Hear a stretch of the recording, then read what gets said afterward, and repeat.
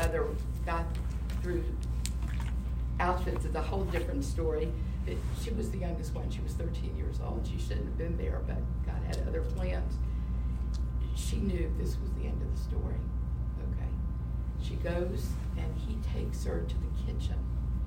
She says she walks into this kitchen and there were kielbasa sausages hanging and loaves of bread everywhere.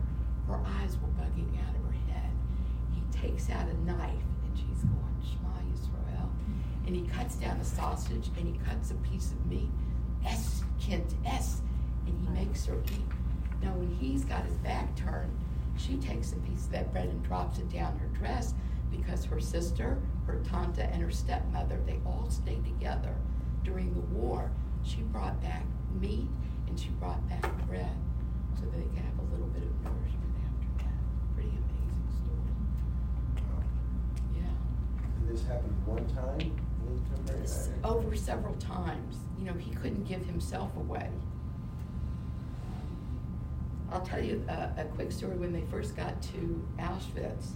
So they went through this whole process, this whole ruse of getting a shower and then delousing. Before they did that, they went to, they would take men to shave the heads. There couldn't be any hair. And my mother said she waited outside with her sister. Her sister's name was Lola, and the Polish name was Lonia, and she was Henya. And my mother said she looked at Lola, she went, Lonia, and you looked at my mother and said, Henya. And they started laughing at each other because they looked like freakazoids. Can you imagine bald head? And that was like, that was a story that was just beyond. Then one of the ammunition camps, they would go down the road, putting pieces together. And while the SS lady was at one end, the older ladies would show my mother how to not put a piece in so that it would be an incomplete rifle, or I don't know what they were making, bullets, it could be anything. Exactly. So that was also, go mom. Wow. It was there. And from her, you didn't hear about your Yiddishkeit or anything like that? From her, always. From my father, nothing. From my father, nothing. I'll tell you a very, very moving story for me. If you go to the Holocaust Museum in Washington, they'll give you a passport. And you go through the 4 floors, and at the end, you read whether this person was going to survive or not. I decided to take back a classroom full. And the next year, I gave out to my students, the girls' class, and I had them read. We were trying to figure out who the Holocaust affects. And we sorted out men, women, rural, okay. And I decided to take a passport. There was an extra one. I'm sitting there in my chair in front of the class, and I'm reading through this, and all of a sudden, my eyes were bugging out of my head. Here is a survivor of a camp that my father survived in. Now, my father he went through Birkenau.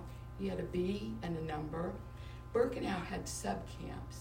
My father was in a sub-camp called Yavuzhna. It was a coal mining camp. And they did horrible things. You know, you work for 12 hours in the coal mines, then you come out, and they would spray you with water. It's 20 degrees outside, and shivering and shaking. A terrible thing. My father got to the point, he was the one that would light the fuse, so he was the last one. He went in and lit the fuse, and he didn't come out, and his bunk mates, where's Lou? And they went in and they pulled him out. He was ready to give it up. I see this man is from Yavuzhna. I look on the back, and he volunteers at the Holocaust Museum. He's a volunteer. I got off my chair. There's a phone in the classroom. I find the number of the Holocaust Museum. I explain who I am. Where are the volunteers? I need to speak to somebody in that office. I find the volunteers. Here's this man. Could you tell me, does he still volunteer? Yes, he's there every Wednesday. So I'm doing this class April. We come back from Pesach vacation. And I go visit Miriam Adassa, who's living in Baltimore at the time. We drive down to Washington, and I met this man. Now, he didn't know my father, but he told me things that that would make your hair stand on edge.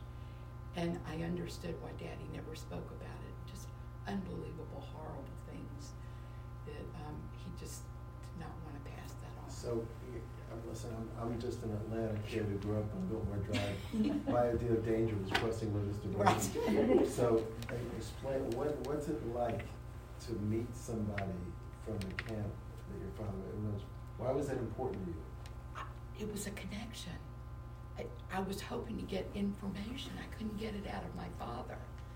But when he told me the things that were going on at that camp, I realized he was really trying to protect me. Your father? My father was trying to protect me. And this man had written a copy of his story. He left, he survived. He left Germany. He wound up in Panama. So he knew Yiddish and he knew Polish. Now he had to learn Spanish. He learned Portuguese. Then he wound up in New York, and then he wound up in Silver Spring, and that's how he became a volunteer at the Holocaust Museum. That was just an amazing story to find. So nobody survived. There was one survivor in Atlanta, Liam Newhouse, God rest his soul. He survived Yuvashna, and he and Daddy had a close. The average, the average span was about 3 months to survive Yuvashna, because my father was there too. Really? Yeah, It's horrible. well, my father knew that in order to survive, he has to be useful. Right. So he didn't want to be a shaychet. Okay? So, and he had a 14-year-old boy with him, which was, another story. It was also he knew his parents. So Wait a minute, he was taking care of a 14-year-old boy who was also in the camp from the hometown that he knew his parents. I see. So he took under his, care. How old is your father at this point? He's About 29, 30, something. Wow. So he took, so my father told him, said, when they call, whenever I go, you go with me. So they ask, for the Tischler is a carpenter. And my father said, we are carpenters. Okay? My father couldn't put the nail straight in the wall. I mean, my father, couldn't do it. He could slice meat perfectly, but he could not put the nail in the wall straight. So, and of course, very shortly after that, one of the Nazis realized that he was not a good worker, and so he said, "What's your real profession?" My father said, "I'm a butcher." He said, "To the kitchen." So he took my father to the kitchen. Abramek, which was the little boy, Abraham, but he was called Abram or Abramek, which is diminutive in Polish. And but my father didn't want to be in the kitchen because there's always problems. Or maybe he steals food. My father had to learn how to whistle, because when you work in the kitchen, you have to whistle all the time, so that you cannot put anything in the mouth. You cannot take the bite. Really? Yeah, he had to whistle. My father couldn't whistle, even after the war. He tried to whistle, it was just, he was telling me the story then. But, and then he was, having to give the soup. So he didn't want to be partial, so he asked them to put the board right on the window, so he could see only this much. Somebody just stuck the bowl, he would just, pour it there. And you mean so he wouldn't see who was receiving it? Wow. And so this was real, carpenter. Somebody came, and the German who was, supervising after the carpenter did the work. He said to my father, "Give him a slice of bread." By that time, my father already spoke fluent German. My father knew the Hochdeutsch and Plattdeutsch, and he knew from the accents that. And he said, "Give him a slice of bread." So my father gave him a bread, and the whole bread. And the guy quickly grabbed the bread and ran, before the German, started. And of course, the German hit, my father, slapped him in the head or whatever. So later on, the guy asked him, said, "Rachmiel, you gave me the whole bread. Why did you give me the whole bread?" My father said, "Listen, even if I gave you a slice of bread, he's gonna find a problem. He would tell me I gave it too thick, too big of problems. So I was going to get hit anyway. So for my one hitting, you might have the whole bread." He said, why bother with that? So he was very, very, very careful. And whatever he could steal something, he would always bring it to Abramek. So and an interesting thing, because Abramek was kind of adopted son. Okay, and after Abramek survived too, and he told him he was the only survivor actually from the family. His family was well-to-do, And he told my father where his parents put all the money and so forth. He says, Rachmil, if I don't survive, it's all yours. And if you come first, save it for me. And Abraham came back to town. And the winter was coming up now, and Abraham, recovered. I mean, my father saved all of this for him. And Abraham wanted a winter coat. Winters in Poland are really bad. So he wanted to sell a piece of jewelry. And my father said, no. If they find out that you have a piece of jewelry, they'll suspect that you have more. They're going to murder you. So my father, he didn't have his own coat yet, but he bought for Abraham. So my father told me a lot of the story, this beautiful story. Of course, you idealize, it's like all the stories are, this. And, but he always missed Abrahamic. He says, he always thought, my father always spoke Yiddish. So he said, I wonder where's my Abrahamic now? We thought that Abrahamic went to America, but finally, about 5-6 years ago, I found Abrahamic. He was still alive in Haifa. And actually, we went to visit him. And he already had a stroke, but I called him first, on the phone to find out. I asked him, so you speak English? No. You speak, Polish? Yes. So we spoke. He said, do you remember, Rachmil? And he said, yeah, he's dead. I saw him in the Netzaiva in Wrocław, but my father died in Poland. So, and I said, and he said, who is that? I said, that's his son. And there was a silence. This is what in the book I wrote to them. He said silence. And I said, maybe he's ticked off, he doesn't want to, rewarm the old stuff there. And his wife got on the phone. He says, he was so choked up that he couldn't speak. So eventually we went, my wife and I went to visit him. And, he was paralyzed, but he insisted of getting up, standing up to give me a hug. And basically he was just crying on my shoulder. I have a picture of his tattoo, the number. They were in the same transport. The numbers are maybe 200 or so, And Abrahamic, tell me stories, about my father. It was exactly what my father told me. It was just justification that my father was telling the truth. Mm-hmm. He was always, and he was actually speaking some Polish, and he said, amazing man. Thanks to him, I survived. But also, there were bad Germans, there were good Germans. When my father was working in the kitchen, one time one of the Germans, got drunk. He came to the kitchen, took off his cap with his black, what you call it, whatever they have on the cap. Eagle. Black eagle, whatever. And he took it out, holding hand, pulled out the gun, and gave it to my father and said, shoot this. And my father said, they're going to catch me with a gun, shooting at this. He said, no. So he said, no, so you hold it, I will shoot. He's drunk.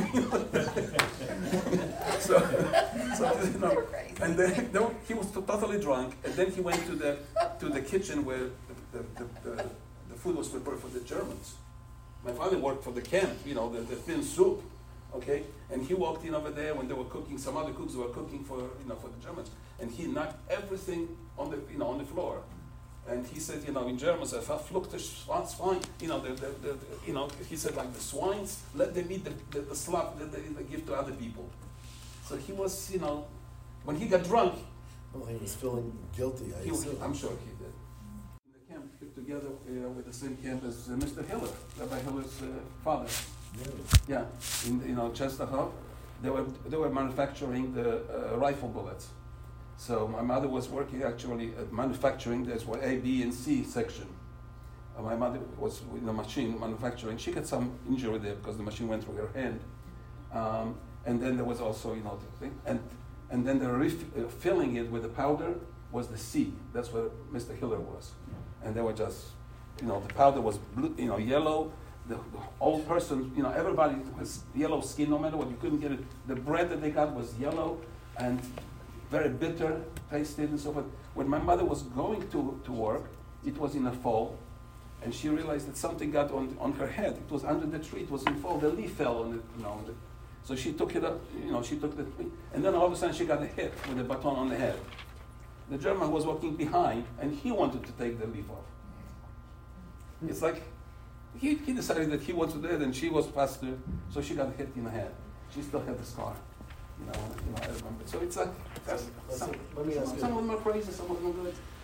So let me ask you a question. This Abramczyk, were you, ask you a personal question. Were you jealous of him? No. Were you nervous that you weren't good enough to be your father's son when you? Oh no, not at all, not at all. You felt like My you were a father- brother. Did you feel like you were a brother? with It him? was like my older brother. Yeah, not at all. I was not, not jealous at all. My father was very, very loving person and very sensitive. He would cry at the drop of the hat. I mean, he would cry. I'm the same way actually. I'm really holding on tonight. I noticed. Okay, I'm holding on. I think I was, my father has very soft heart, even after the war. When we had everything that was in Poland was shortage of everything, not only food, but clothes. Everything has to be custom made if you could find material for it. And one day, somebody came to the door, for tzedakah, and my mother gave him some tzedakah. My father was always busy reading something. My mother was the maker. My father was earner and come home and rest and so on.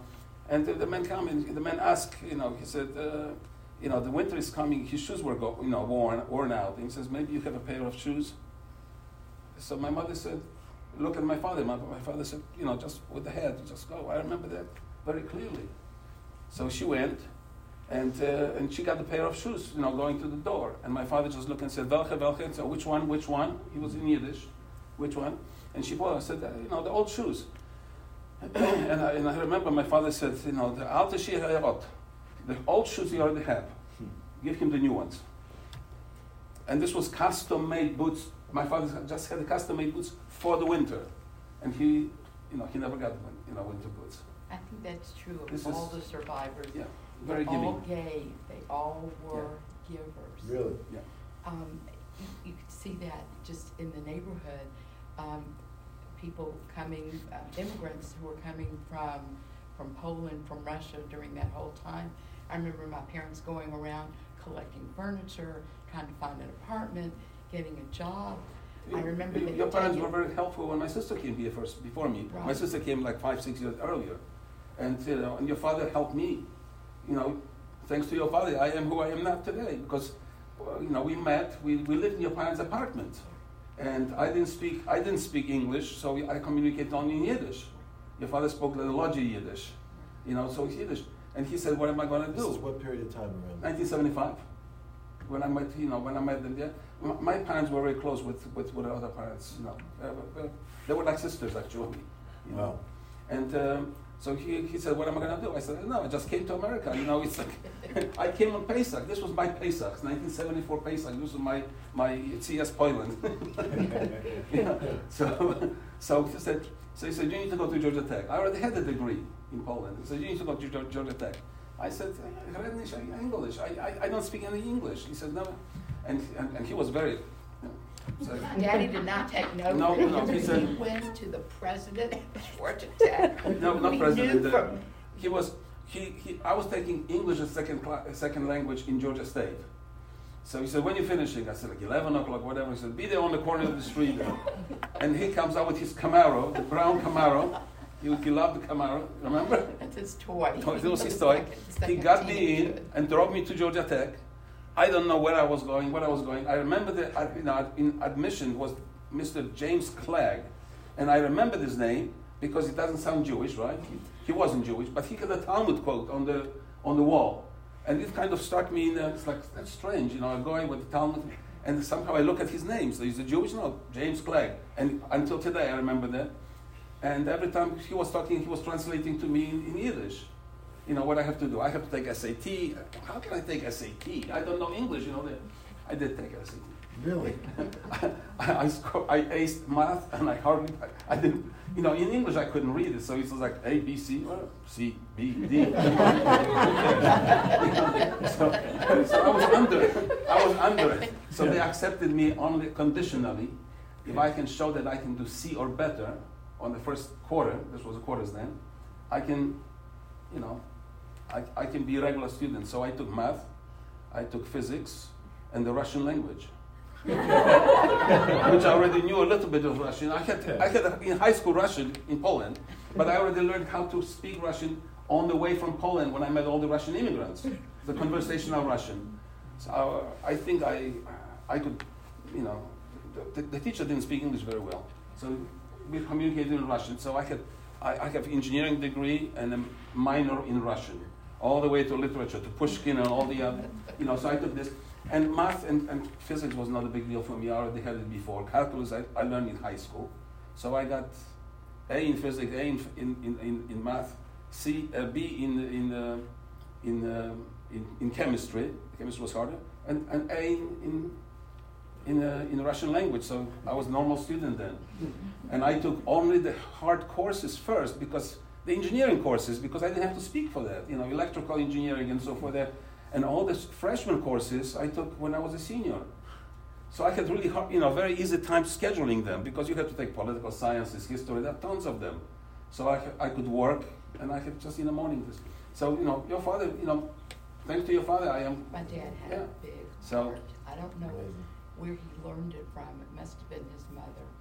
He had most of the survivors in the city had grocery stores in the black neighborhood. My father had a customer. They came to tell him, Mr. Lou, Bonnie done shot somebody. Bonnie was a customer. We ended up going to jail for X amount of time, and my mother would write him letters. Bonnie, don't worry. When you get out, Mr. Lou going to give you a job. Don't worry. Now, this was when Lester Maddox was the governor, and he was really big on paroling prisoners. Yeah, he was. They paroled him. Daddy took him downtown. Do you remember Zachary's? It was a men's store. Sure. Daddy took him down to Zachary's, bought him a hat, bought him a suit, bought him under things, shoes, and then taught him how to cut meat in his grocery store. And that's who these survivors were. I don't think they saw themselves as victims. None of my parents' friends who were survivors were ever victims. They were all survivors.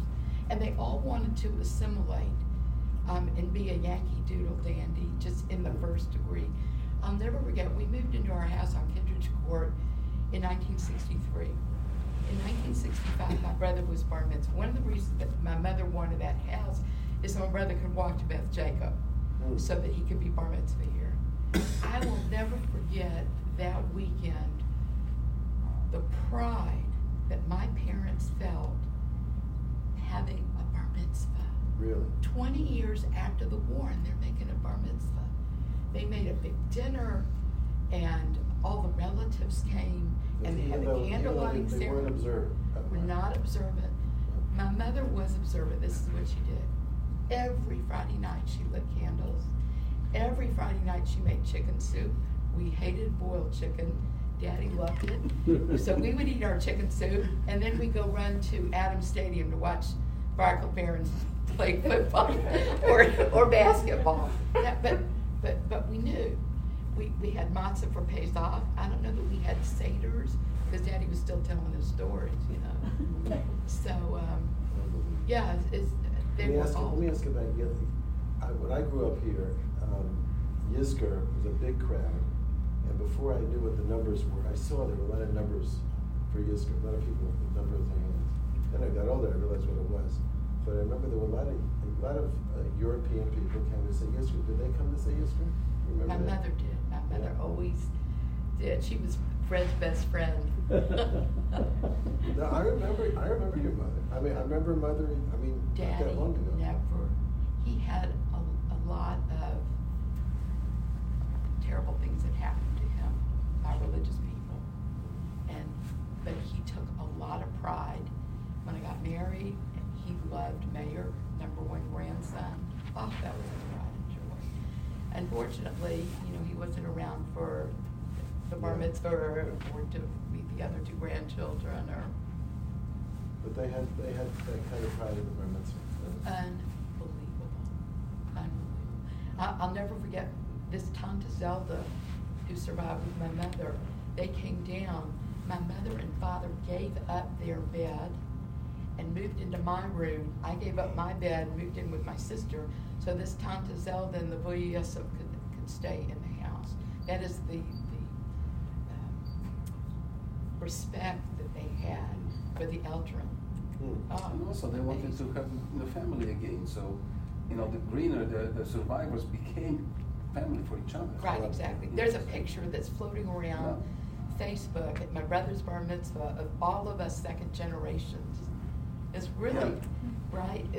Crazy to see all the, we're now 60, 70 years old. It's interesting that, in the beginning, Rabbi Feldman, mentioned that this is the generation, we are the generation that wasn't meant to be. We are the generation that wasn't meant to be. And I remember I actually came to, first time to Beth Jacob in 1974, when I met a young rabbi with a, nice black beard, and, asking me what I'm doing here. This was Rabbi Emmanuel Feldman, speaking Yiddish, And so he actually married me and my wife.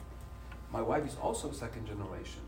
Okay, she can tell you more stories about it. And I remember his speech, that he said, "This is our triumph. This is the Jewish triumph. You have the second generation. Mark and Marsha are getting married here. This is the generation that wasn't meant to be." Okay, and I remember this speech very vividly because you usually don't remember the speeches from your own wedding. Okay, from your own wedding, it's just like. But I remember this speech, very vividly. My wife's parents were also survivors, but they were survivors in the woods. They were in partisans. They were partisans in the Belsky's brigade. And, Belsky just, died, he passed away a few years ago in New York. So she got the stories. And Marsha's mom used to come to every Shabbos, she used to come to our house. And I remember just, putting her feet on the other, sitting on one chair, putting the feet on the other chair, and telling the stories. They didn't, my parents were always open. They always talked about, Holocaust. I developed interest in it. My wife calls it passion for it. I'm very interested, about, anytime I hear this, can pick up something and read, I do. And her parents didn't talk much until I came, because I was the boy from the Alta Medina that could understand them. Okay, and that's what they start opening up.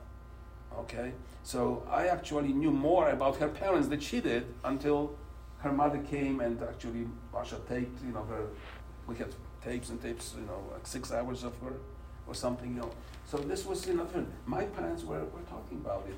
And me, I have a different perspective on it because actually I grew up in Poland. The first 21 years I was in Poland. And I met with the Polish people who were okay or who were anti-Semites. My classmate, I sat with him for 5 years together. I don't know why he didn't know I'm Jewish, but he used to come to our house. My father was reading Yiddish papers and there was Yiddish books, on the table. But he didn't know it. At the end of our school, he said, "I hate the Jews." And I said, "What do you mean?" He said, "I would put them by the wall and shoot them all." And I said, Why you hate the Jews?" He said, "I just hate them." I said, "You don't hate them. Your parents taught you to hate them." I said, "Have you ever seen a Jew in your life?" He says, "No." I said, "You're an idiot. You're looking at one for 5 years. Why would you put me at the wall and shoot me?" "Oh, Mark, I didn't know. I'm sorry." I said, "Forget it. I didn't speak with him since then. If you want to contact me, I don't." But this is the kind of people we had, in Poland. And during the communist era, the government supposedly was not, not anti-Semitic, but it was. But the people were not supposed to be anti-Semitic. You did something, sometimes you offended, they demanded the Jew write apology to a Jew or something like that. Well, the communists failed, it's just the opposite. There's so many neo-Nazis in Poland right now. And the government is good with Israel. Okay? They want our money, American dollars too. Okay, so it's a totally different thing. Yeah. And the thing is that Poles like to emphasize how many Jews they saved. There were a bunch of Jews saved by the righteous among the nations there, but majority of them were pro-Nazis. Even though Nazi prosecuted them, they were so anti-Semitic. I mean, if you think of it, where were the majority of the camps? Okay, there were hundreds or thousands of camps. Okay. But there were 6 camps, specific 6 camps that were death camps. There were Belzec, Chełmno, Auschwitz, Sobibór, Treblinka, and Majdanek. Where are they? Poland. Why? There was a good cooperation by the Polish population. They were, hunting the Jews, and for a liter of vodka, because the reward would be a liter of vodka, and they would pull the Jew. And my mother, lived in town before the war. She lived in town. There was some Volksdeutsch, like you said, of German descent, and they used to go to school together or play together. I don't remember this. He used to sometimes come in matzah in my parents, in my mother's house. When they were being deported in the cattle cars, my mother saw him through the little window, She was very thirsty. So she asked him, said, beg him, said, give me some water. And he picked up, a piece of barbed wire, and he smacked her in the head, just through this window. It's like, just a few weeks ago, you were in the house. You were eating with them, you were drinking, their food, It's like unpredictable, And, my father unfortunately passed, young, and my mother came with me. Fortunately, my mother couldn't speak about my father for 6 years without crying. She mourned him for 6 years. It was a great love. Unfortunately, she was matched with somebody, and she married another survivor from Poland who survived the war in Siberia. And it was they lived for 28 years together. It was like amazing, match. He understood her. I can tell everybody else one thing. I happen to know both these individuals, and the way they took care of their mothers, respectively, till the dying day. Amazing. It's an amazing devotion. I always felt like they had suffered so much. I did not want to suffer for her not for 1 second. And I think from the age of 12 or 13, that just was a part of me. That I just was not going to allow her to suffer in any kind of way. I think one of the happiest days of my life was when my mother moved in. She sat at my kitchen table and cried as my sister and brother and I were moving her furniture in. She never wanted to be a burden. And we kept telling her, are you kidding me? This is fantastic. This is wonderful. And it was fabulous having her every Friday night, every Shabbos, every Yontif. It was just fabulous. It was just My parents were becoming elderly in Florida, and they used to call me all the time. Every time they went to visit the doctor, they called me, say, Mark, your doctor. This doctor said this, what do you think? And I said, Mom, I cannot be a doctor. You want me to be a doctor? You move to Atlanta. It was going on for a few years. Eventually, they needed to move to Atlanta, so they moved with us. And my mother wanted to go to the apartment. And I said, no. I said, because every day you're going to call me with something. On the way from work, I always have to be stopping by your place. I said, you want to come? You come with us. And my stepfather, he said, if I'm moving to Atlanta, he says, in Yiddish, he always said, only with Mendel, because my Yiddish name, Mendel. He said, only with Mendel. So finally, my mom relented and moved in. Unfortunately, he was very sick, and he died soon after they moved in. And my mother lived with us for 14 years. Sometimes she drove me crazy. But I never considered putting her in a nursing home, because she did so much for me. And I didn't do as much for her. I just took, medically speaking and so forth, and so holding her hand. But the person who took care of my mother for 14 years is sitting right there. So you can't do that without your wife. I mean, she was the caregiver, people give me credit. I would say I'll take 5% of credit. She gets 95. Amen. She was cooking special food for her. Whatever Mama liked. And Mama said, Mama was losing it towards the end. And she said, Mama, what do you want to eat? And she said something. She went to cook for her. She brought it back and said, I don't want it. What do you want? Something else? I'll cook again. She has so much patience. I don't. It's like, but for my mother I had to, and so forth, But my mother was losing, towards the end. And for those of you who still have parents and your parents are losing it, and they getting confused, don't try to straighten her out. Live in their dreams. Live in their environment. Because my mother complained about different things, Yeshiva boys are staying outside and singing, and she cannot go to sleep. I opened the window, I said, boys, go home, because Mama wants to go to sleep. Close the window. Now Mama can go to sleep. Why should I convince her that there's nobody there? She doesn't, it's her, hallucination, I guess, whatever. You live in her reality. That's what you have to do. So we're not running late. This is really splendid. I would love to go another couple hours. But we go another year. Yeah, another year or two, another lifetime, really, another generation. But let me put you on the spot, both of you. If your parents could say something now to the 60 people on Zoom and the 25 people over here, what do you think they would say? I'm putting you on the spot. one of you is going to have more time to think about it than the other. What would they want anybody to know? I don't know. For my mother, family was everything. Mm. Family was everything. She survived with nothing but her family.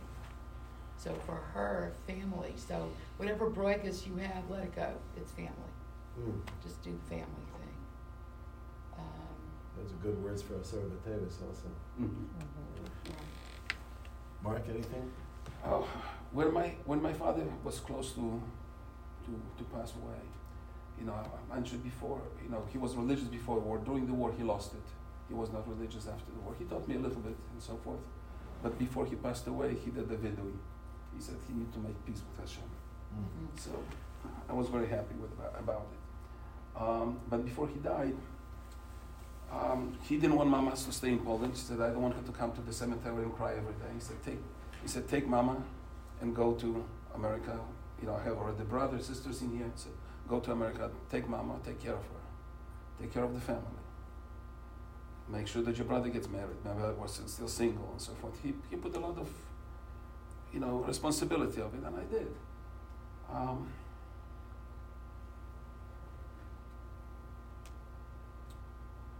I think I didn't disappoint him. Baruch Hashem. You're raising a family and generations. Baruch Hashem, Kiddush Hashem. Yeah. That's what it's all about. I think it's very appropriate to end on that note. Thank you both for sharing your guts with us. Thank you very much.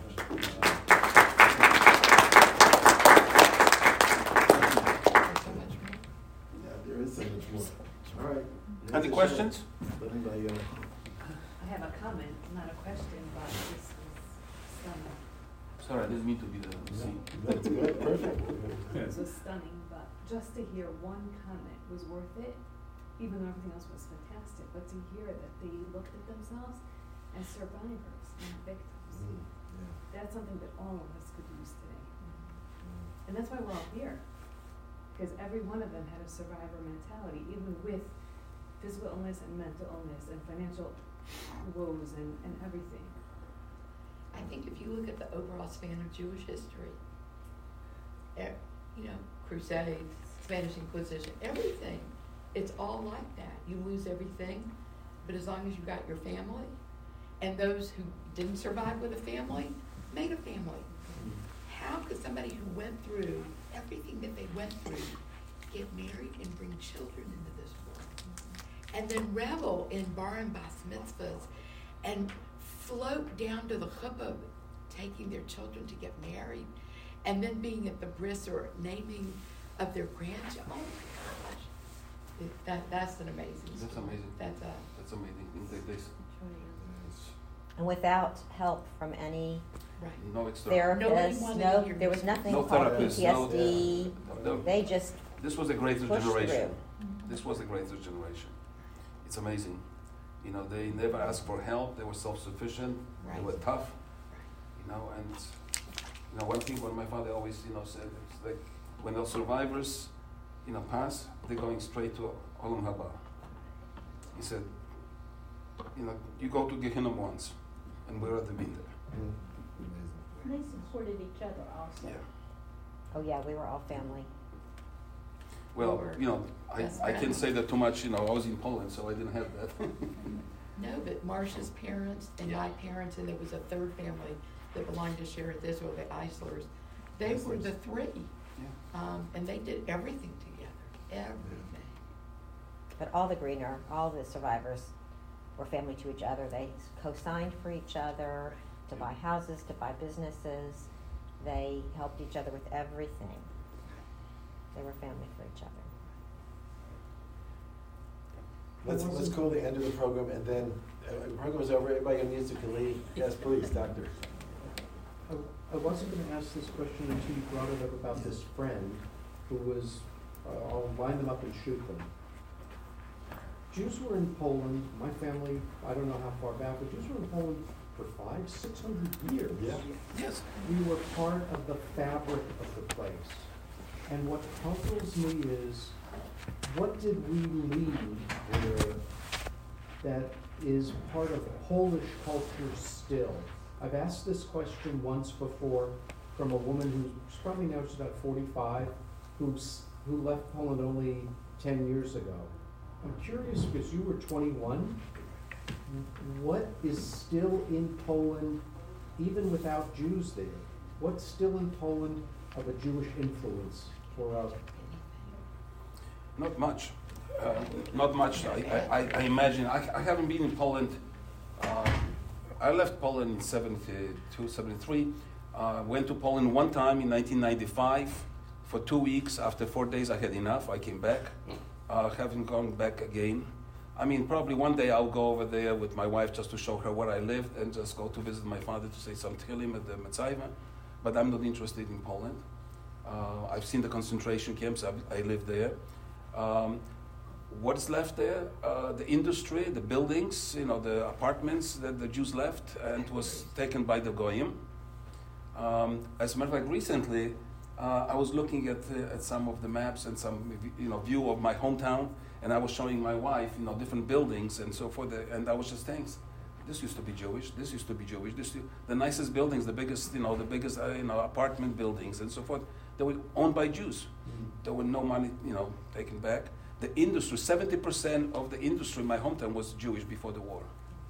Okay, so it was only 17,000 Jews or so. There were 40 different publications. Imagine this, 40 different publications. Jewish publications in Hebrew, in Yiddish, and it's like we're talking about from the Gerer all the way down to the communists. Everything, you have the whole spectrum. It's amazing.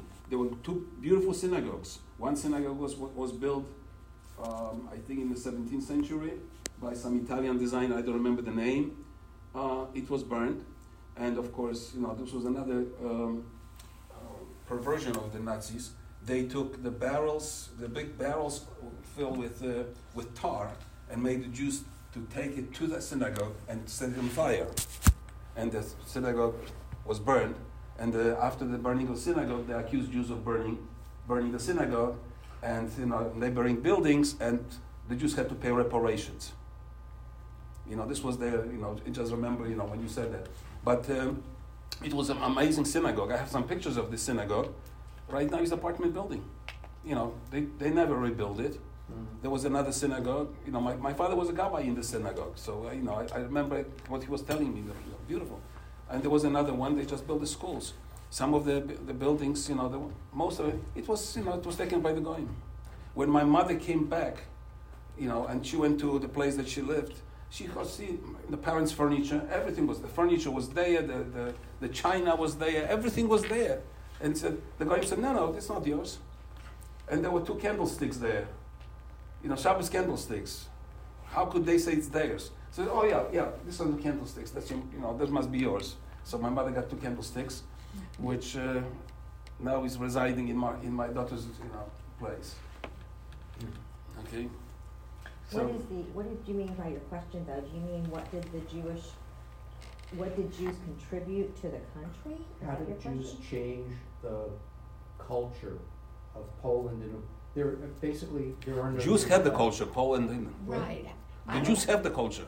The Poland didn't, and they still don't. We were like 10% of the country. Right, but The Jews live 10% of the inside country, their own but neighborhoods. But some of the places where half of the population was Jewish, Yes. villages and so forth. It's as if we didn't change anything in the way they think or see the world or It cultural. must be, There must be something, I don't know. In the Warsaw Cemetery, which I visited in order to find my ancestors. So the first several acres are populated with Jewish monuments only in Polish, right? No Hebrew in it, right? These were assimilated Jews, so. Yes. I've met there the were- children and There were grandchildren. hundreds and thousands of Jews in Poland who were part of Polish society, more than part of Jewish society. So Yeah. you gotta be right. I don't know what the contribution was, but they definitely, but they didn't need the Jews for that. They had their own lousy Polish culture without the Jews. Right. You Yeah, know? but it's amazing to me that Yeah. now Did we have you find anti-Semitism. relatives? Yeah, I found my great grandmother, which is a miracle. That cemetery is It's vast. huge. It's a city. It's a city. You know, a few Like a years back, forest. when I was in Poland, I didn't know that, but a few years back, I found through the internet and so forth, found the gravesite of my mother's aunt, my father's aunt in Lodz. That's And my brother was going to Poland. I said, Joe, you have to go to Lodz. He said, it's not in my plan. Yeah. He was going to Helmno and so forth. And I said, he's in Israel. So he was going, it's not in your plan. I said, you have to change the plan. And I told him why. And he actually went over there, took the picture, and sure enough, that's my great aunt or something. You know, they discovered after, this is off the topic, but they discovered fairly recently, I believe within the last 10 years, that the Jews lived under the Warsaw Cemetery Mm-hmm. for years during World War II. They literally dug under the graves and lived under the graves in like tunnels under the cemetery because nobody would expect anybody to be living under dead bodies. Unbelievable. There were many cases where the Jews were saved, by themselves or, like the Poles, but they're minority. I mean, if 1% of the Polish population was good, you're going to have a few hundred Yeah. Hasidic, you're going to have people who sacrifice. If 99% kill Jews and 1% save Jews, you're going to have a good number of heroes.